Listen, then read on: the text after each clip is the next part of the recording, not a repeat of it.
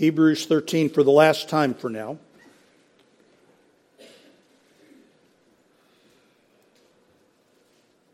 I decided this morning that sometime in the not too distant future it might be beneficial to go back and recap the book, but for now this will be our final time together in the book of Hebrews. Hebrews chapter 13. Let's go ahead and stand, please.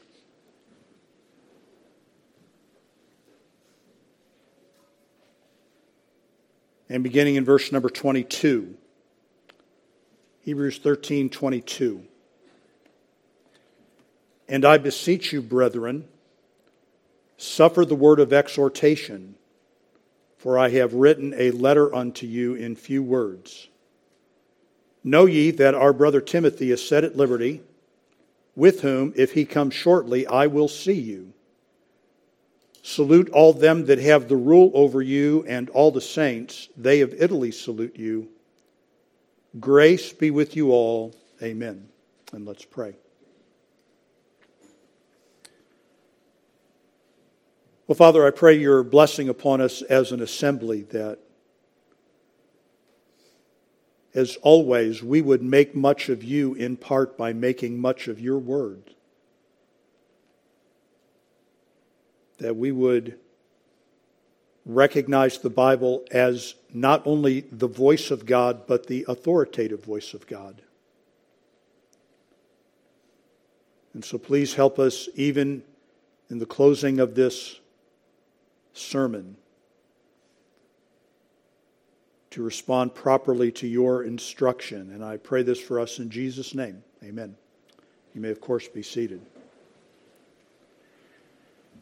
Well, as you can imagine, preaching a sermon from the conclusion of a letter poses its own unique challenges. It's not the body of the letter. These are very human instruments. And the writer is now concluding his written sermon to them. And that's, I think you'll see in verse number 22, how he views it. It is a written sermon to these people.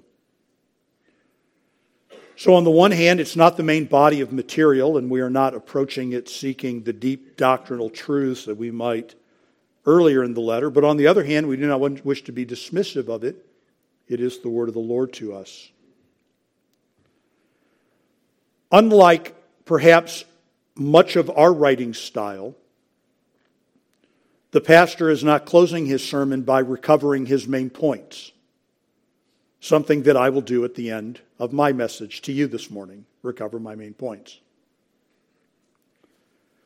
But what he is doing is talking to them with the main idea of the sermon in his mind.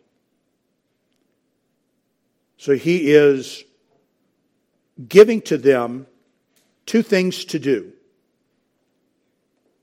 There are two things to do in this passage. And there is something to remember. And that is how he ends this letter to them. So let's begin by looking at them. What is the first thing that they are to do? They are to put up with the preaching. They are to put up with the preaching.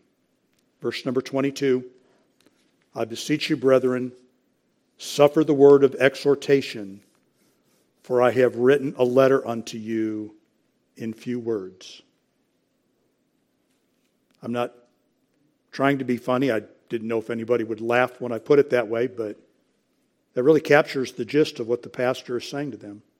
Put up with the preaching. I beg you, I beseech you, to suffer. I beg you to suffer the word of exhortation. And I just want to take a couple minutes and talk about that word, because that's exactly what he is saying to them. Put up with what I've said. Put up with the preaching. We find that word in the Greek word in Matthew 17:17. Jesus answered and said, O faithless and perverse generation, how long shall I be with you? How long shall I suffer you? How long will I have to put up with you? And that is the word that is used in most of the other passages in the Gospels where Jesus poses that kind of question. How long do I have to suffer you? We find it in Acts 18:14 when Paul was now about to open his mouth. Gallio said unto the Jews, if it were a matter of wrong or wicked lewdness, O ye Jews, reason, here's the word, that I should bear with you, that I would put up with this. But I'm not putting up with this. This is your religious squabble. You figure it out. Or 1 Corinthians 4:11, even unto this present hour we both hunger and thirst and are naked and are buffeted and have no certain dwelling place and labor, working with our own hands, being reviled, we bless, being persecuted, we suffer it. We put up with it. Or Ephesians 4:1, I therefore, the prisoner of the Lord, beseech you that ye walk worthy of the vocation wherewith ye are called, with all lowliness and meekness, with long-suffering, here it is, forbearing one another in love, putting up with each other. What an amazing thing to say about a sermon. We had a man, this was a number of years ago, he visited for a brief amount of time on Sunday nights, and he said to me one Sunday night as we were walking out the door, he looked at me and said, you apologize too much. Well, I'm sorry about that.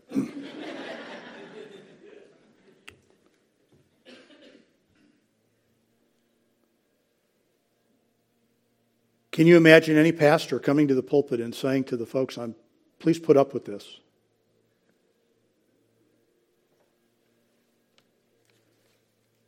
And I think that he calls it a sermon, folks. I think he means sermon, put up with the sermon, because of the word exhortation. And I don't want to spend a lot of time on this, but in Acts chapter 13, this is said about Paul. After the reading of the law and the prophets, the rulers of the synagogue sent unto them, saying, Ye men and brethren, if ye have any word of exhortation for the people, say on. And then Paul stood up, beckoning with his hand, and said, Men of Israel, and ye that fear God, give audience. And then he preached. So to go back to Hebrews 13:22, folks, here is the first thing to do as the pastor closes out the sermon. He gives them this exhortation. He begs them to put up with the message that he has preached. And then he goes on, folks, to call it a letter in few words. And again, I don't think the pastor is trying to be funny or he's trying to be cute. When you think about how much of the Old Testament is devoted to the practice of the Old Testament system,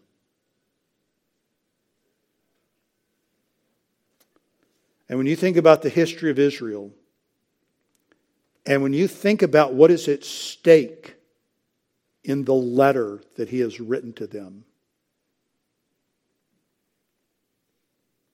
although it is the longest recorded sermon in the New Testament, it's just a few words.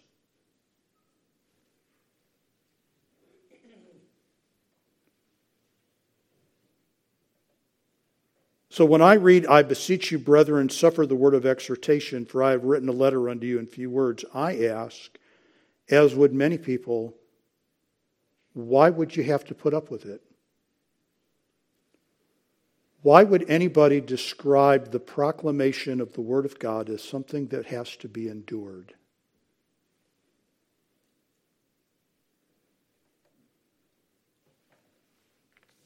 And by the way, just for your own peace of mind, if you're thinking through this, I said 3 points. I'll spend the vast majority of the time on this one this morning, the first one. First thing to do.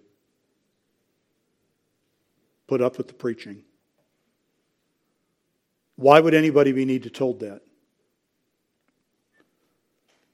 Well, folks, to some extent we need to be told that because listening to preaching is contrary to our nature.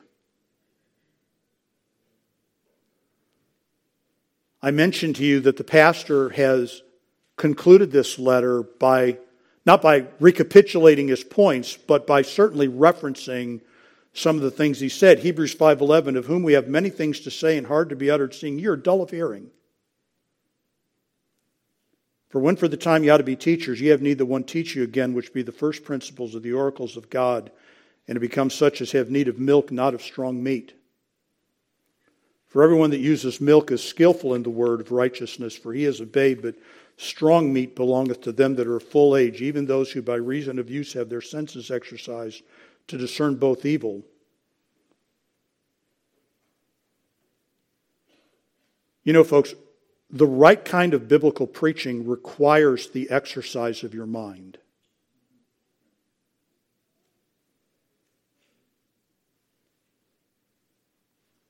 It's not entertainment. You can watch a sitcom with part of your brain. But you really can't engage the Bible with part of your brain. It's work. And the sermon matter that he preached to them is deep, doctrinal, and at times difficult. If you would just go back in your mind, and I'm not asking you to start reading the book of Hebrews while I'm speaking to you, but just think of the contrasts that he has made. This is better than this, is better than this, not as good as this is better, this is superior.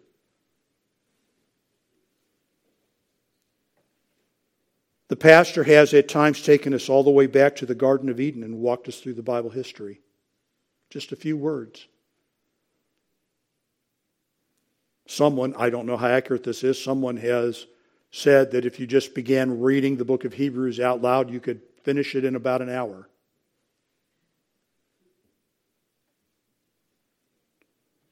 Why must it be endured? Preaching kind of cuts across the grain of the human mind. The content of Bible sermons, folks, is not always encouraging and uplifting. There are ministries, there are people, and he's not really my favorite whipping boy, but Joel Osteen is on record. So why do you not preach about eternal judgment? Well, people have hard lives and they need to hear encouraging and uplifting things. How about this? People are eternal beings and they need to hear the truth about where they're going to spend eternity and what it's going to look like for them.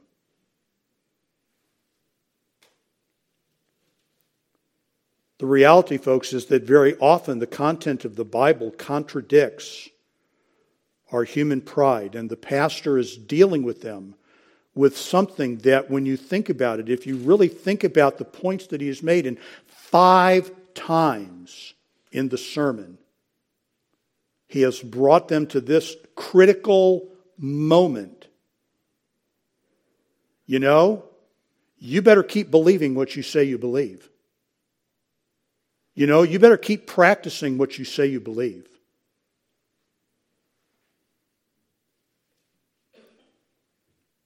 Well, who wants to come to church and be told that? Why must preaching be endured? Why must somebody put up with it? This pastor is not the only pastor to recognize that preaching to people is not necessarily the most popular thing that you can do. Paul will write, 2 Timothy 4:2, preach the word, be instant in season, out of season, reprove, rebuke, exhort with all longsuffering and doctrine, for the time will come when they will not endure sound doctrine, but after their own lust shall they heap to themselves teachers having itching ears, and they shall turn away their ears from the truth and shall be turned unto fables.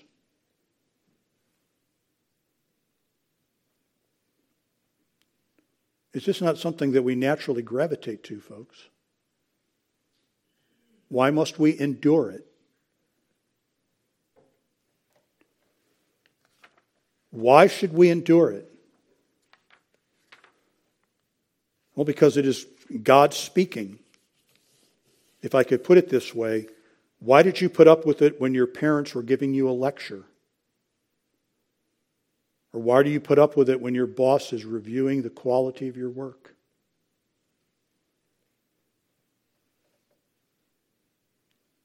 because someone in authority is speaking.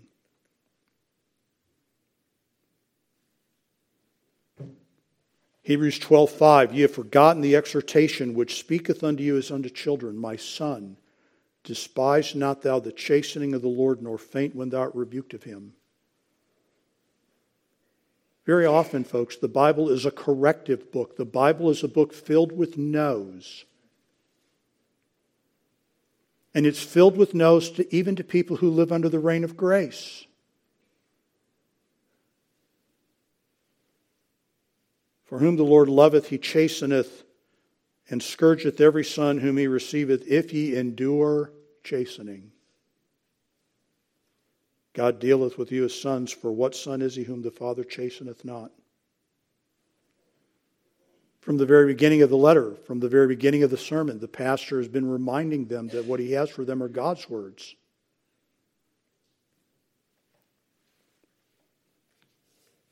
Any faithful pastor, folks, is going to use his time in the pulpit not to tell you what he has to say, but to tell you what God has to say. This was his opening barrage. God, who at sundry times and in diverse manners spake in time past unto the fathers by the prophets, hath in these last days spoken unto us by his Son.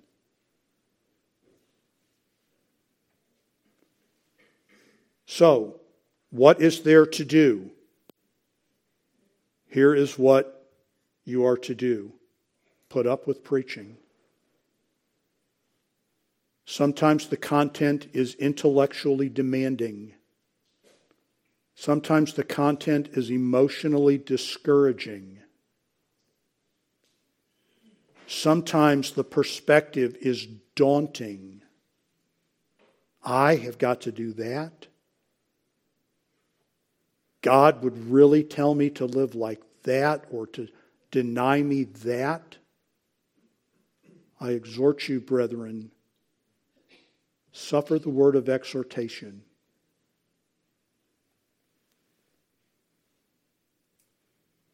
That brings us to the second thing to do. Verse number 23 and 24. Know ye that our brother Timothy is set at liberty, with whom, if he come shortly, I will see you. Salute all them that have the rule over you, and all the saints. They of Italy salute you.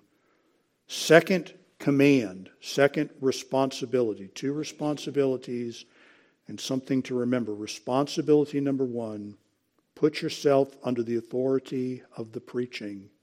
Suffer the word of exhortation. Second responsibility, remember the fellowship of the saints. Remember the fellowship of the saints. It is obvious from verses 23 and 24, folks, that the people who are the original recipients of the letter know who is writing to them. I mean, he refers to himself here in verse number 23 in the first person. Know ye that our brother Timothy is set at liberty, with whom, if he comes shortly, I will see you. So they obviously know who the I is, and we don't. And again, I don't want to go back and revisit this at length, because it's a little bit of an academic exercise that we do not know. I have stated my case that I do not believe that it is Paul, and I would base that on two things. Number one, I just don't believe that Paul would write Hebrews 2:4. And having said that, let's just take a moment and turn back to Hebrews chapter 4. And now let me contradict what I said to not spend a lot of time on this. Well, just put up with it. I don't know what to tell you, right?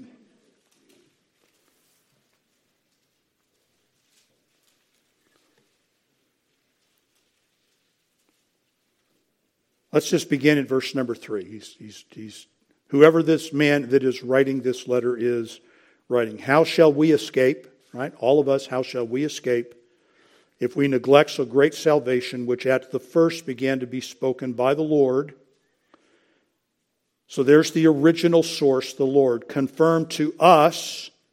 Now this writer is including himself in that. By them that heard him. Heard who? Heard the Lord. Now, folks, I just don't think that Paul could say that. God also bearing them witness both with signs and wonders and with diverse miracles and gifts of the Holy Ghost, according to his own will. I don't think that describes Paul. Paul was an apostle. Paul heard the Lord. Paul had the sign gifts. Paul exercised those gifts. This man is not identifying himself as one of those. He is identifying himself as one of those that heard them, not as being one of them. Now again, would I go to the mat over this? No. Would I fight you over this? No. How many times have I referred to Paul as being the author and corrected myself? Too many to count. But I don't really think it's Paul. I would also raise the question about whether or not it's Paul just from the way that verse number 23 is written in chapter 13, in which Timothy seems to be given the leadership assignment here. And again, that's just me. I wouldn't fight you over this, not for 5 seconds. I would hope we would never break fellowship over this. If we come to the end of this and you go, Pastor, I'm just pretty sure that it's Paul, but God bless you. And I mean that in all seriousness. I don't think it's Paul. Know ye that our brother Timothy is set at liberty, with whom if he comes shortly, I will see you. I'm waiting on Timothy. Well, again, I wouldn't go to the mat over this, but this is someone who is looking to Timothy as leader, and Paul just didn't really look to Timothy as leader. Paul was clearly the leader in his relationship with Timothy. But again, that's just me. That's not what the whole text is about. If we go back to Hebrews 13, verses 23 and 24, right? Here's what we know, right? Timothy has been put in prison, which is something the Bible doesn't record to us until we get to the book of Hebrews. We know that Paul spends a lot of time in jail. We know that Paul writes to Timothy from jail. We know that Paul wants Timothy to come and visit him in jail. But now we learn something new. Timothy's been to jail.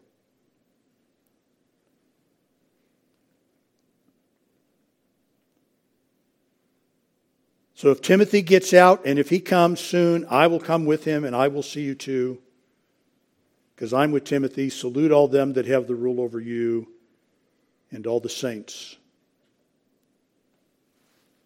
We've looked at this, Hebrews 13:7. Obey them that have the rule over you. That's a reference to the time past, prior Bible writers. Hebrews 13:17. Obey them that have the rule over you. Submit yourselves. Be persuaded by them who are looking out for your soul. And here, just the generic, and I don't mean in any way to demean it, but that word salute is used 60 times in the New Testament. It just simply means to greet. An intimate greeting, a friendly greeting. The way that we would say hi to somebody. Send them my greetings. I was telling the lady this. We were at Teachers Convention last week, and by the way, my apologies for not mentioning to you that I wouldn't be here Wednesday. Just completely oversight on my part. And so we're sitting at a table, at a lunch table, and a lady comes over and sits down, and we begin to talk. Complete stranger, kind of say to her, "What do you do?" You know, we're chatting back and forth. Comes to find out, she says, "Oh, I knew some folks from Omaha. I used to be involved at Temple Christian Schools, you know," and she gave us her name. And she said, "I used to know the lady, the secretary over there." I said, "What was her name?" Well, she just kind of looked at me when I asked that question. She said, "Diane." So I gave her the last name. She said, "Yeah, do you know her?" I said, "Well, they go to our church." "Yeah, we know. We kind of know who they are." Right? Send greeting. Send greeting. Right? That kind of stuff. So I got on my phone and send my wife a text because I know that Diane is at our house. Tell Diane that we're having lunch with, you know, out of the blue. That kind of thing. That's all. Greet the saints. So what's going on, folks, in verse 23 and 24, right? We have had major, monumental Bible doctrine. God has spoke to us over the course of time, and now He has spoken to us by his Son. And he's telling us about his Son, Jesus Christ, who is the great high priest, who is after the order of Melchizedek, who has completely done in one act what the whole Levitical system couldn't do. And that whole Levitical system is picked up and set aside now. It was simply for our instruction. It was never for our spiritual salvation. There was just an illustration of that, and it's all done and set aside. And let's talk about all these people and all the lives of faith that they lived, and let's not forget this. We're one big family. And we are. And again, folks, this kind of cuts the grain of what is so prevalent in American Christianity, the Lone Ranger mentality to being a Christian. I'm just going to take my Bible and go to my place and worship God in my way. But it really doesn't work like that. We don't really get that latitude. We are in many ways a homogeneous unit. Brothers and sisters in Christ, bought by the same blood. And again, the pastor is simply referencing something that he had taught them previously. We see Jesus, who was made a little lower than angels, for the suffering of death, crowned with glory and honor, that he by the grace of God should taste death for every man, for it became him, for whom are all things, and by whom are all things, in bringing many sons unto glory. Right? Our common denominator, folks, true common denominator, is not the sport we like or the team we favor or the brand we prefer or the cars we drive. It is Christ. Christ our Savior. We are united in Him. Hebrews 2:11, for both he that sanctifies, sets aside, and they who are sanctified, we are the ones set aside, are all of one. We all come out of Christ. And so we have then, folks, an interest in the lives of other of God's people. This is one of the reasons that we are to pray for them and that they are to pray for us, because we have an interest in the lives of other people.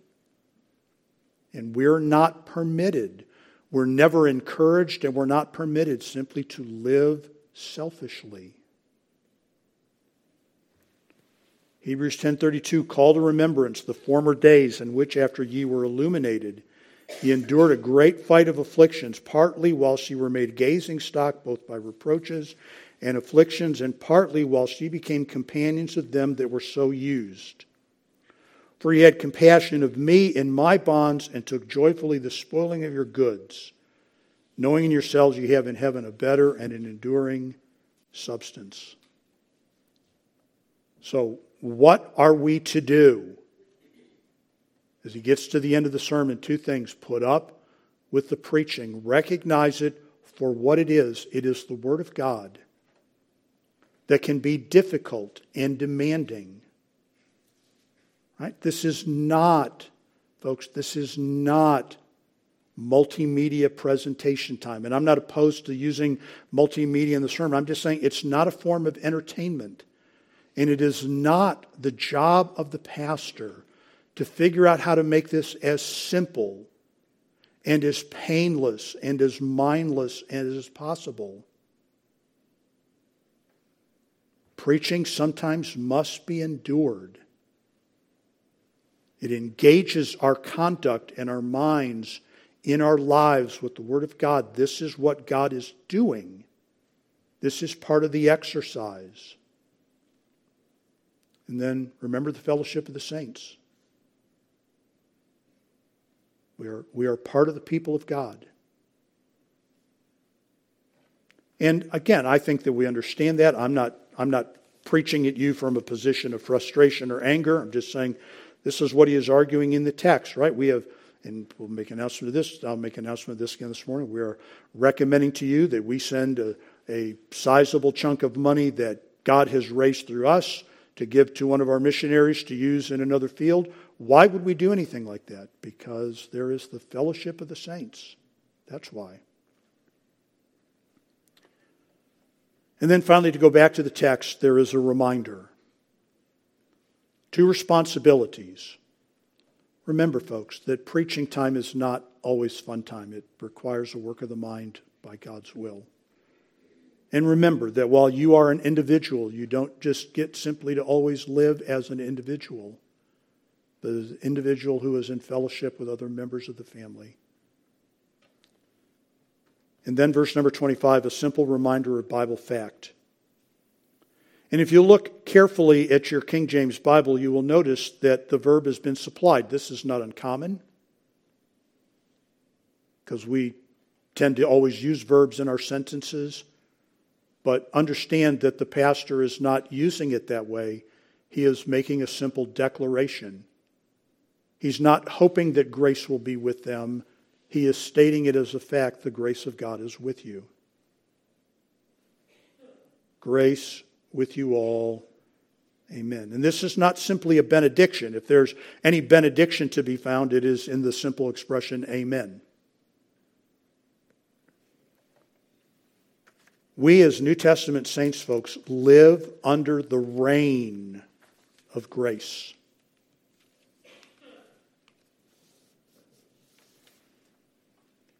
One of the difficulties, and I don't want to go back and spend a lot of time on this, folks, but one of the difficulties that these believers face that you and I do not, is that part of the difficulty of listening to the preaching was that it demanded of them to abandon something that they were very familiar with. Imagine, folks, just imagine, if you could in any way imagine, if the content of my sermon this morning was, folks, this is daylight savings time, and as you all know, it's been coming. Daylight savings times inaugurates an entire new age for the New Testament church.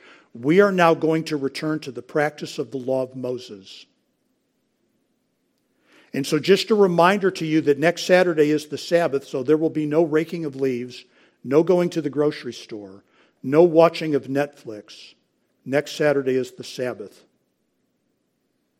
And just a reminder to you that now that we are under the law once again, there will be no eating of pork or of shellfish.